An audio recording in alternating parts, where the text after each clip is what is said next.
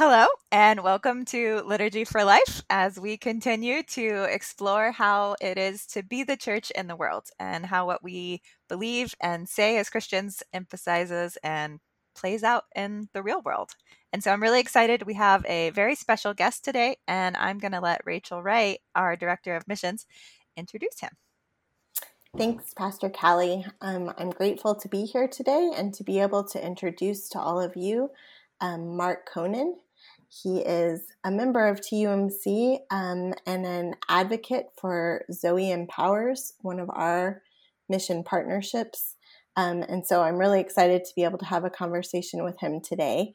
But first, I want to tell you a tiny bit about him. He is a self-proclaimed numbers guy, but more than that, that comes from having been the president of the insurance and retirement business for Lincoln Financial, a job that he retired from about 3.5 years ago and moved to Austin in that time with his lovely wife, Becky. He also has a nearly 30-year-old son. So we're excited that his retirement meant that he came to be a part of the Austin community. About 3 years ago, he went on the Zoe Empowers board, and that's a board that he now chairs. So we're excited to hear what he can share with us today about that ministry and our partnership there. Mark, would you be willing to just sort of lay out the basic framework of the Zoe model for people who are less familiar with it? Sure, I'd be happy to, Rachel. And let me start by first saying that the target audience, if you will, or the target folks that we try to help are orphans and vulnerable children around the world. And it's a unique model that is more about empowerment versus relief. So think of it in the traditional, it's teach them to fish rather than give them a fish. We currently work in 6 African countries and India. And really the sort of the mantra of Zoe is to turn these children from beggars to bosses and get them within 3 years to a place where they never need charity again. And the way Zoe works is essentially we provide on-ramps, resources that then these kids can leverage to pull themselves up out of extreme poverty.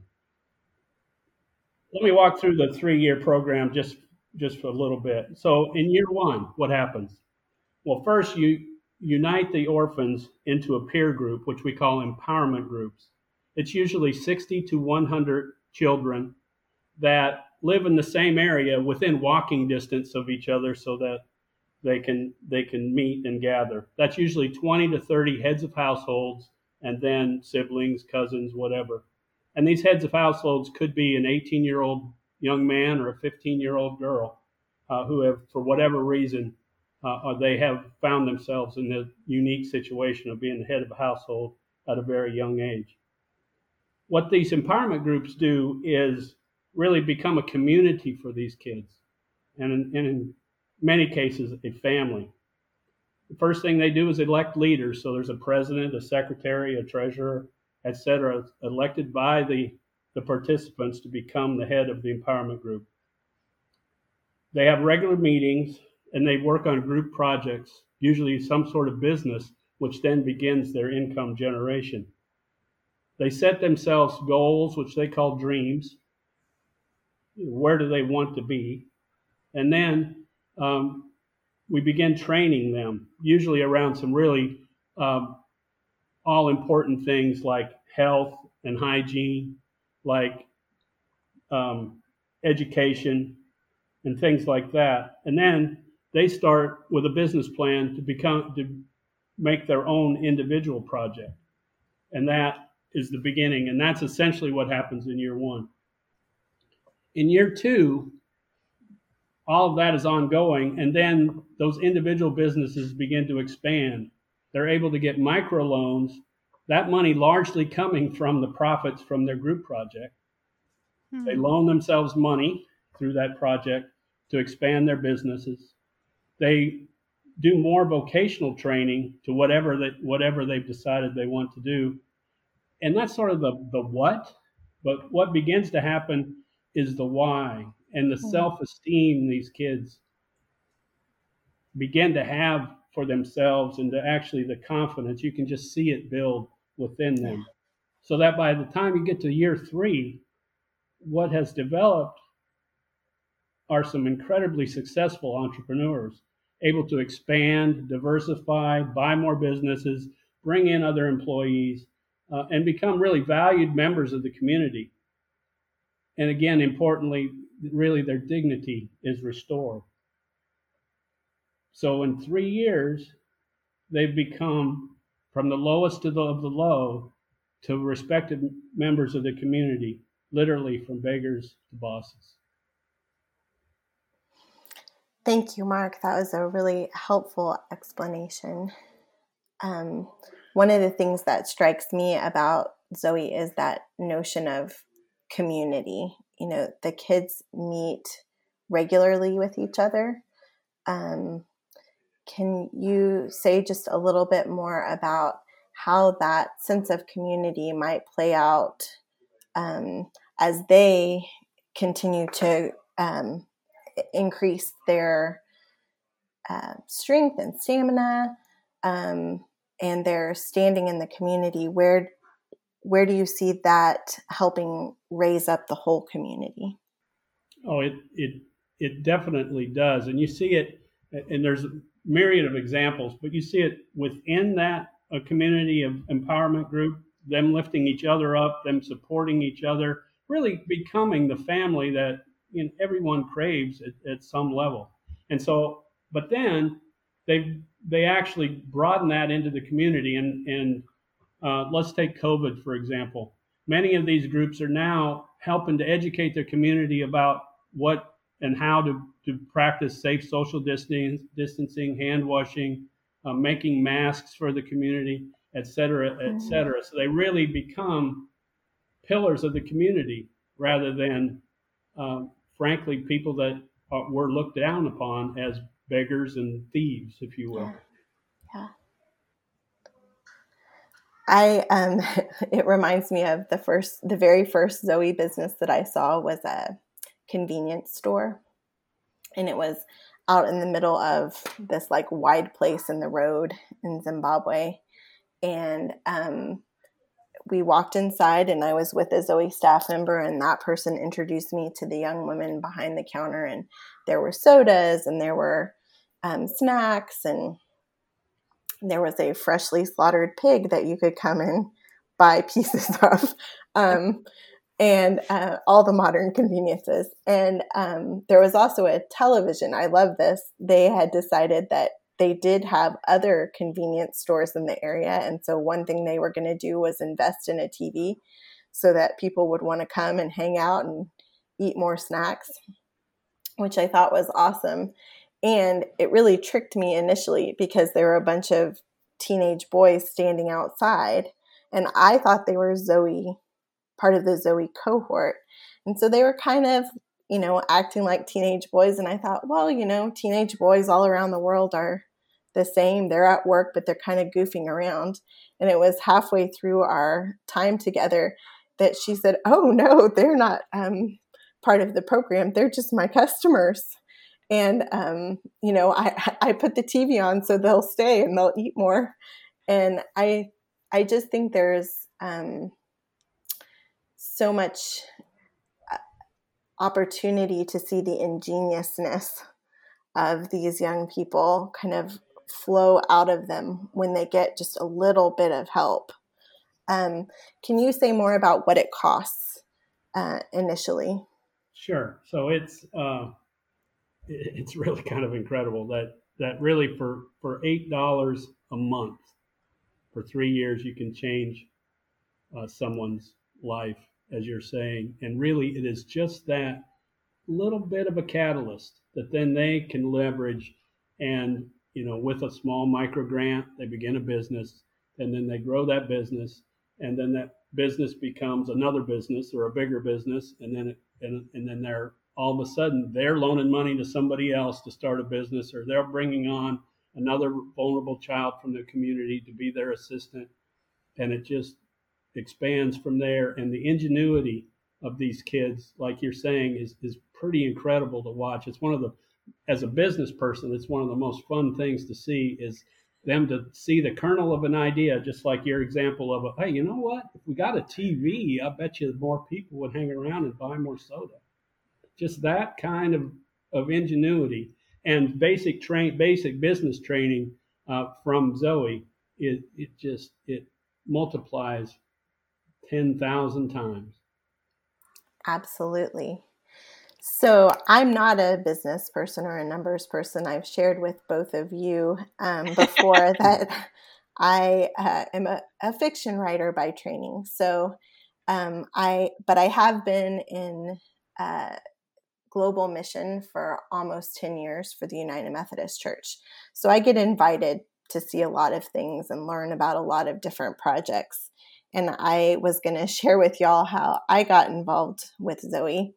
I hate to admit it, but I was invited by someone who found out what I did. And she said, oh, my daughter is involved in missions with the Methodist Church too. She works for this project called Zoe. You should learn about it. And I was kind of like, thanks, sure. And then the woman was persistent. Her daughter had just moved to Texas. And so she connected us via email and said, Rachel would love to learn more about Zoe. And the person said, well, great. I really think you should hear it directly from our CEO, who also lives in Texas. And he emailed me and said, when can I come and talk to you? And I thought I had like the best excuse ever, because I was like, well, I'm really busy right now because I'm getting ready to go on this trip to Zimbabwe with another project that I was involved with. And so I can't really talk about Zoe till I get back.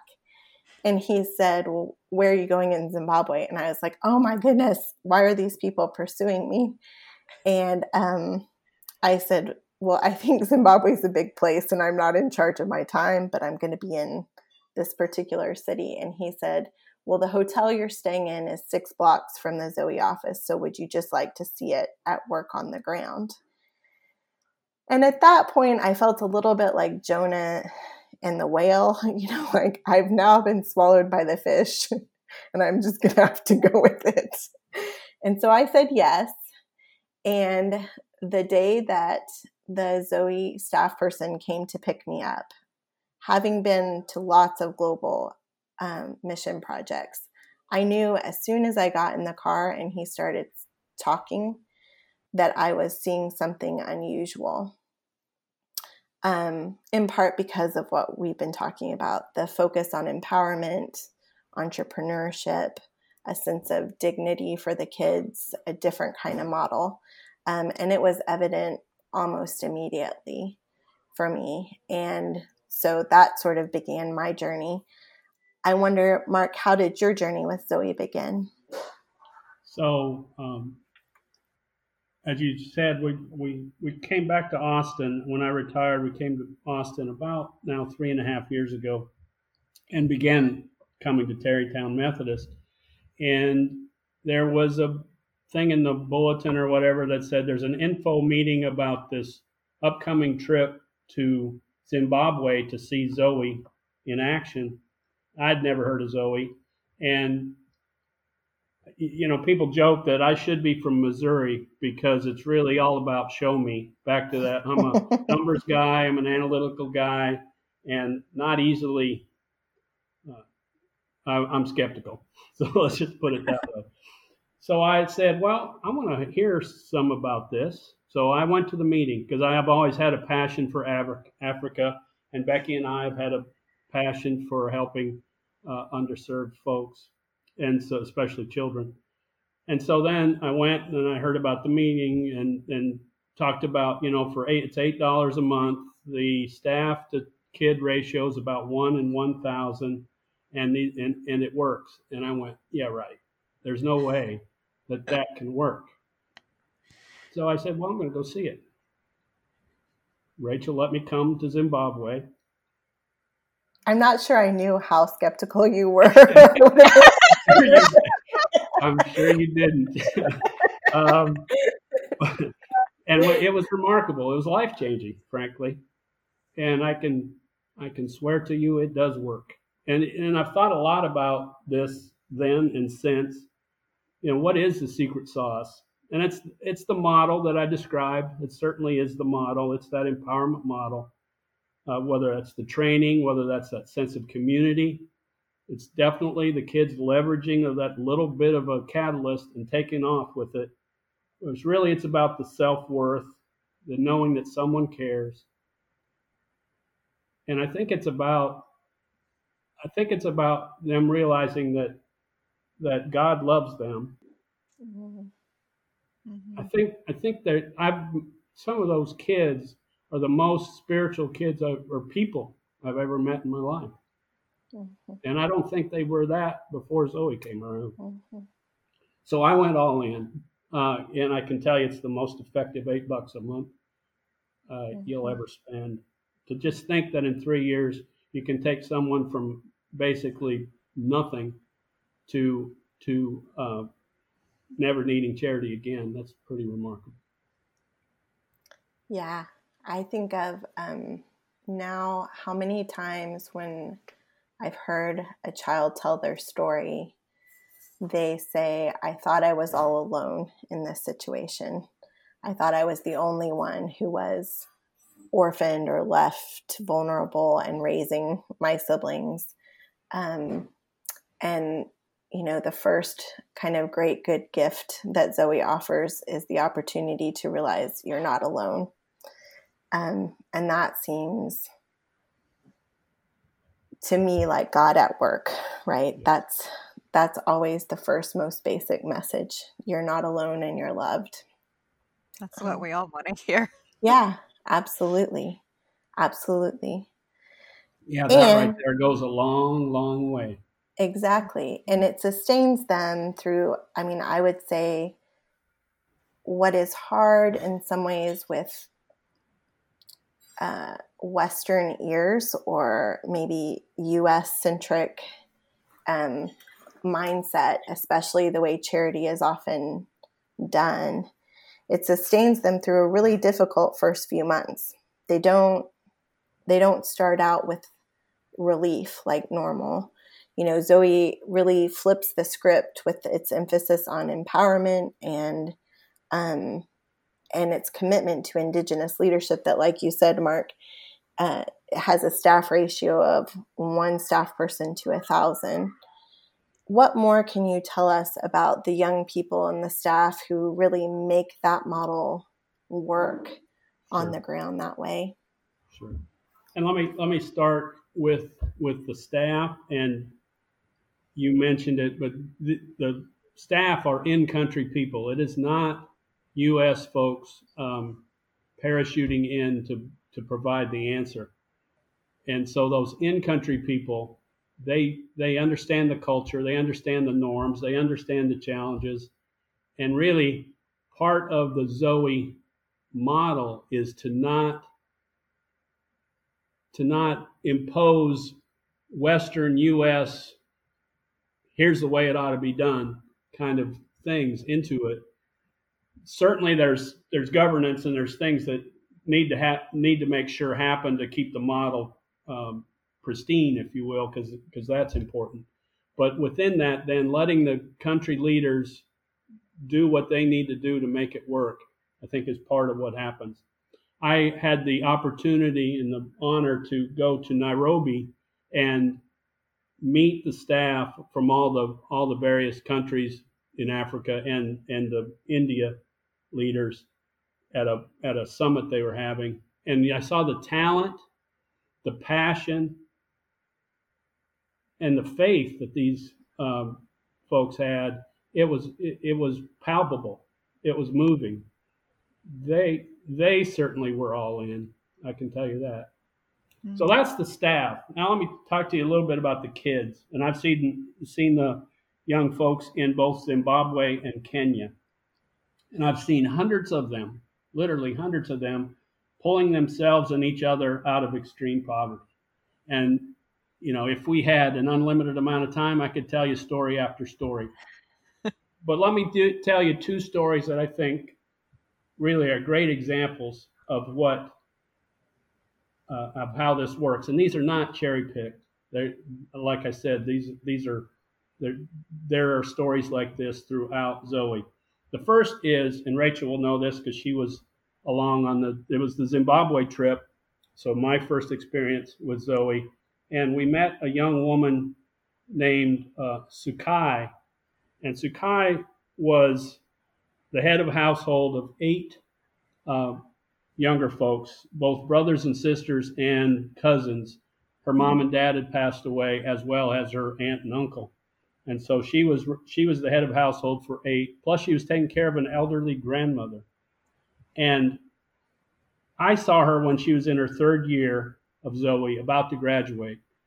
She was someone that our church was sponsoring, so there had been others from Terrytown that had seen her in year 1 when she was just starting out within Zoe, with frankly nothing. Hungry, not able to feed her and her siblings and others, uh, sometimes a meal or 2 a week, which is not uncommon when you're in that first year to hear that story. She lived in a mud hut, no toilet, really, just beginning to pull herself out. Fast forward to year 3 when I met Sakai, uh, now a successful entrepreneur, several businesses, a big brick making business, a chicken farmer, a gardener, providing 3 meals a day for herself and her charges, paying for school for those siblings and cousins, living in a house with doors, window, furniture. She was 12 years old when she started. Wow. 15 when I met her. One little aside. So she also had a little side business besides her 3 big businesses. She made pottery. And so we were there at her home/business, and I'm looking at this pot, and it's kind of the room we were in was dark, no electricity, of course. And so I said, Sakai, how much is this pot? And she said $3. And I said, well, here, I'll give you $5 for it. I walked out into the light, and I was looking a little more closely at the pot, and I saw the price tag was $2. And so I figured she had given me the American price. Good business skills. That's what I knew. That's what I knew. That girl was going to make it. It was great. One of my prized possessions. I'll tell you one more story. So this was when my son and I were in Kenya, and we saw Zoe in action in Kenya. And on our way back from visiting the group that we were going to see, we stopped off at a business from a recent graduate. And I don't remember this young man's name. I'd say he was probably around 20 years old, maybe something like that. He had graduated the year before, and he was a welder. Zoe had trained him as a welder. And then as he progressed through Zoe, he bought a welding machine and began to go out on his own, getting jobs. And then he added an apprentice, another young, vulnerable child, to his business. And then eventually he bought another welding machine and then rented that one out. So now he was both a welder and he had a rental business. But I didn't meet him at a job site somewhere. I met him at his restaurant. And so I'm sitting there and with the interpreter, because he didn't speak English. And I said, so how did you get into the restaurant business? And he said, well, when my apprentice and I would come for jobs in this village, we never could find a decent place to have lunch. And he said, I saw a building that was, for lease. And so I decided I'm going to become a restaurateur. Now, I don't know for sure, but I can bet big money that without Zoe, that young man would never have had the confidence, the ingenuity, and the business acumen to make that work. Again, from nothing to 3 businesses, employing numerous people in that community between his welding business and his restaurant. Beggars to bosses. Amen. Yeah, I think of the Sakai story. I mean, I also have to say that there was some point in probably that day when it did occur to me that maybe you had come on the trip because you were skeptical, and all of a sudden I had this like horror-stricken thing, right? And I'm like, did I oversell it? Did I oversell it? What's he really thinking? And you were like, no, it was not oversold. But I think of the bookends on that trip of Sakai, who had really become, a sort of a business mogul at 15. And then we ended that same day, which was our last day, with first-year students in the program. And we had been at one house that seemed really hard and dire. The kids in that family had been identified by a third-year Zoe group as needing the training, and which is an amazing thing too, a way that it pays itself forward. And as we were walking away from their house, somebody on our team said, I can't really imagine a sadder story. And then we got to Evidence's house. And Evidence was caring for a sister who had developmental disabilities and some mental health issues as well. He had an elderly grandmother who had dementia, and he did have an uncle who had been able to help him, but had fallen on the job at work and became a quadriplegic. And so he was totally dependent on Evidence. And we were listening to Evidence's story, and it was the first time, because Zoe does emphasize they're not handouts. There's no food given in the first few months. The kids are hungry at the beginning, just like Sakai had been hungry. And it was the first time that I was really tempted to completely ignore what they said and just hand him everything we had, because his circumstances seemed so hard. And our staff person at the time, with Zoe, must have sensed this kind of feeling in the group. And she sort of touched my arm. And then she said to all of us, you need to know that when I met Sakai, this was the circumstance she was in. It was even worse than this, and it will get better.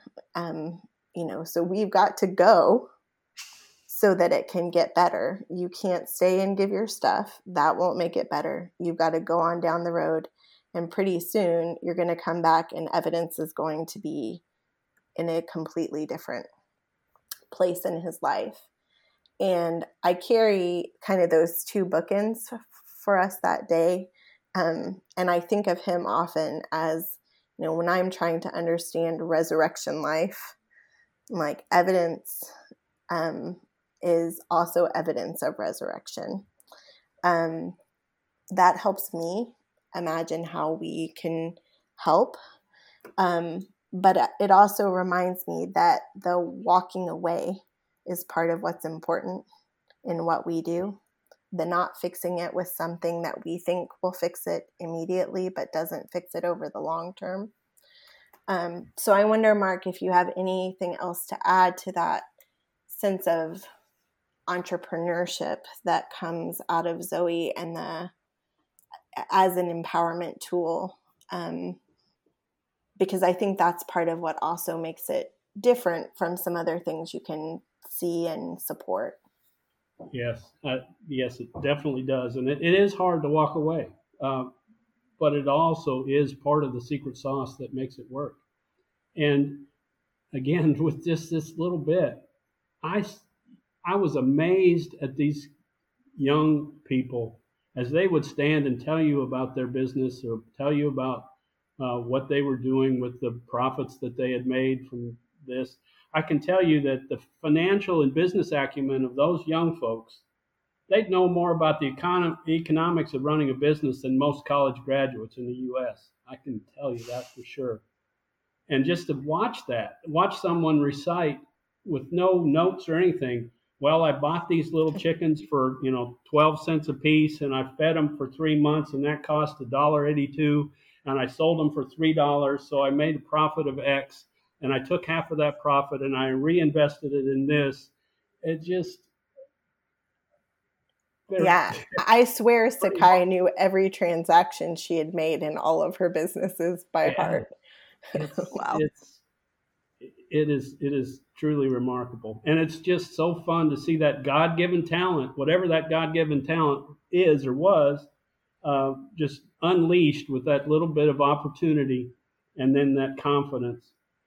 I saw kids that would be successful, very successful entrepreneurs, Sakai being one of them in the U.S. Heck, she could, be running a country someday, and CEOs, CEO material. It was just really fun to watch. And the businesses these kids have, it's a myriad of businesses. It's anything from the convenience store, a lot of agricultural businesses, especially in the rural areas.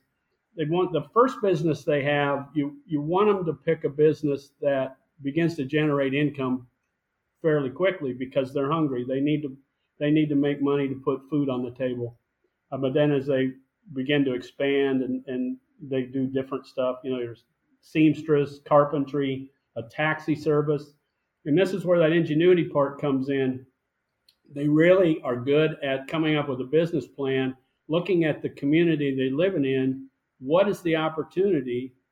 What's the competition? How do I work my way into, how do I become unique? Like your example of having the television set in the convenience store. And that's that training that Zoe provides to allow them again to flourish. And it's pretty fun to watch. It is. I Go ahead.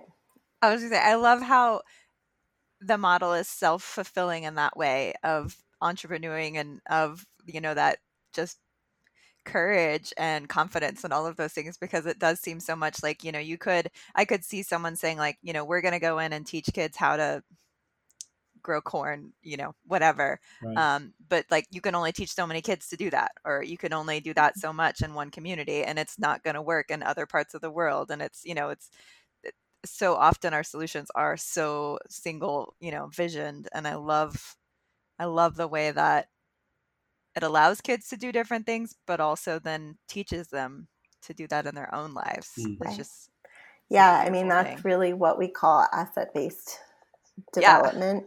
And I feel like we've sort of had to learn our way into that, especially in the US, in a way that Zoe is really fulfilling that on the ground all the time. I think of the very first family I met had 12 kids in it, and the first 5 or 6 oldest kids were girls, and they were all teenagers, and they were young and they were beautiful, and they kind of knew it. And when they did their asset plan, they must have decided, we're kind of young and beautiful. And they had a used clothing business, but they would go door to door modeling the used clothes. And they were like raking it in because people were like, oh, that's fashionable. I want to look like that. And so, yeah, there's plenty of ingenuity all the way around.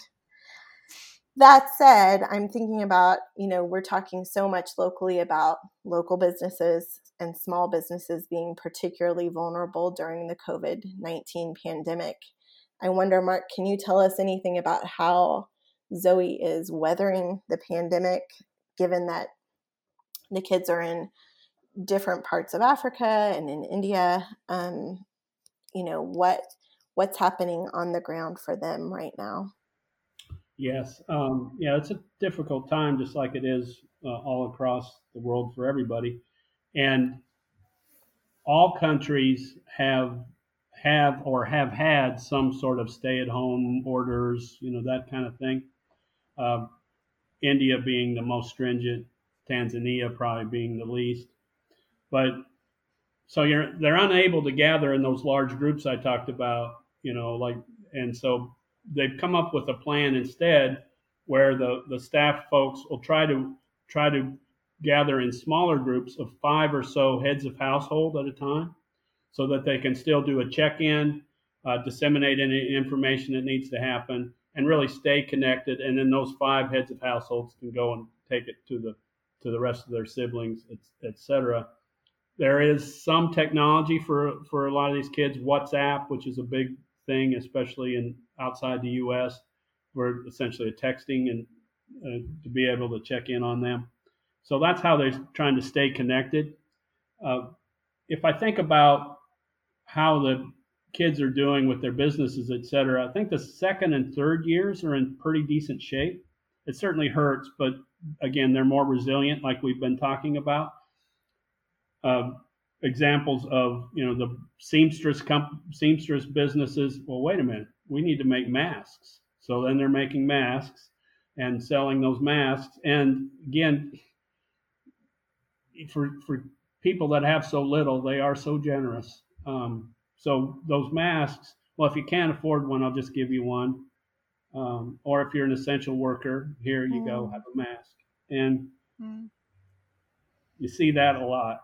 So that's the second and third years. I would admit, and it's the first years are struggling because, as we've talked about, there's not a lot of handout. There's no handout or whatever, and so they're just beginning to get started and on fairly tenuous ground. And then COVID hits.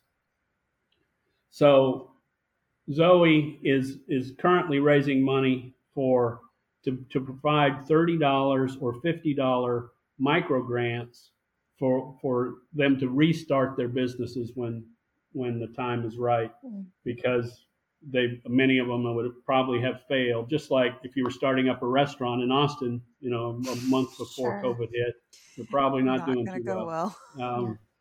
Yeah. And then they continue to lead in their communities with disseminating information.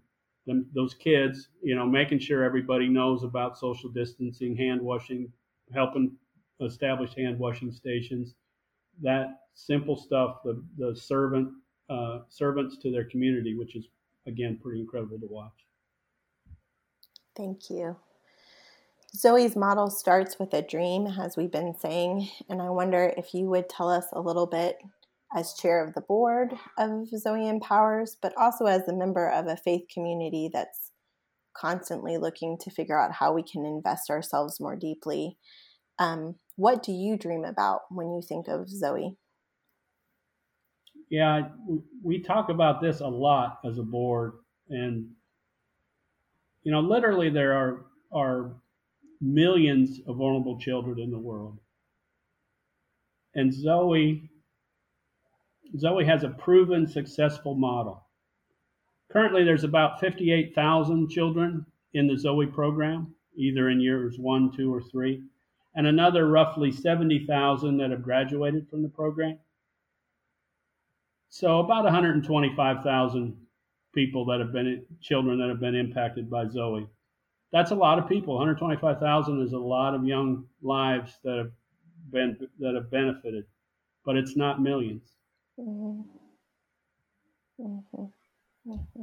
So what Zoe is looking to is how can we expand to reach more and more and more. And that's what the board thinks about a lot. That's what I think about a lot with the CEO, Gaston Warner. We talk about it all the time. We have other ideas of how we can perhaps private label this program. Mm-hmm. You can't, the model works because the model works. And so you have to be careful not to modify the model. Mm-hmm. But are there other ways to get that model in to impact more children? We're always looking to try to do that. Thank you. With that in mind, how can we help? What can we do? Yep. Well, I would ask anybody listening to this, first off, to get involved. The website, zoeempowers.org, can give you more information, or follow them on social media. Spread the word.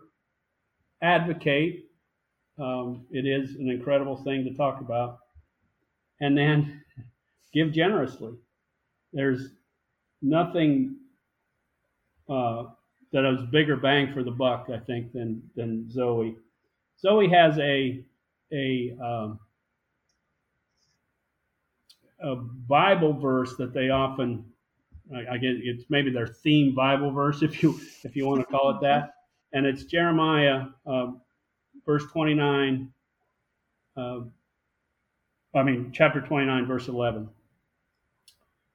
And it says, "For I know the plans I have for you, declares the Lord, plans to prosper you and not to harm you, plans to give you hope and a future." Amen. So for $8 a month, we at Tarrytown or anyone can give hope to a child who right now feels hopeless. Zoe works. I've seen it. I'd ask you to be the hands of God and contribute to the cause. There's a lot more work to do.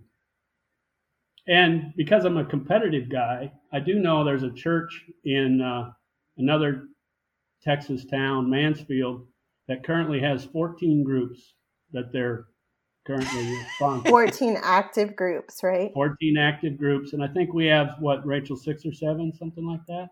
We have 7 active groups right now. But I'm a competitive. I may not be a numbers person, but I can figure that out, and I'm competitive too. So we got work to do.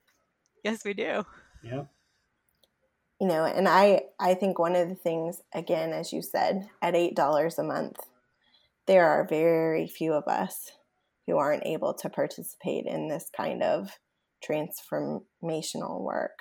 Yeah. But I want to thank you, Mark, for your time, and not just now, this hour, but I want to thank you for, I guess, being skeptical enough to try, being challenged by that, being one of the people who goes and sees and tells the story so that those who don't see firsthand can believe. Because as you say, we know, you and I in particular have had that extraordinary privilege to know that firsthand that Zoe works, and it brings about the kind of abundant life that the Gospels talk about. We call our podcast Liturgy for Life, and the word liturgy literally means the work of the people.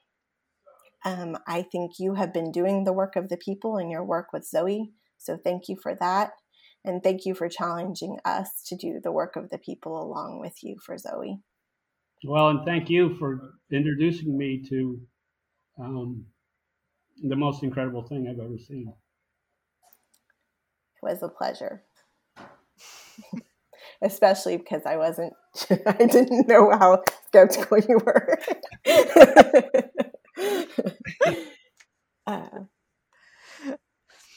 Well, thank you both. I feel like I'm in the presence of greatness, and I also can't wait to go on a Zoe trip one day and see for myself. So I don't feel like a skeptic at this point.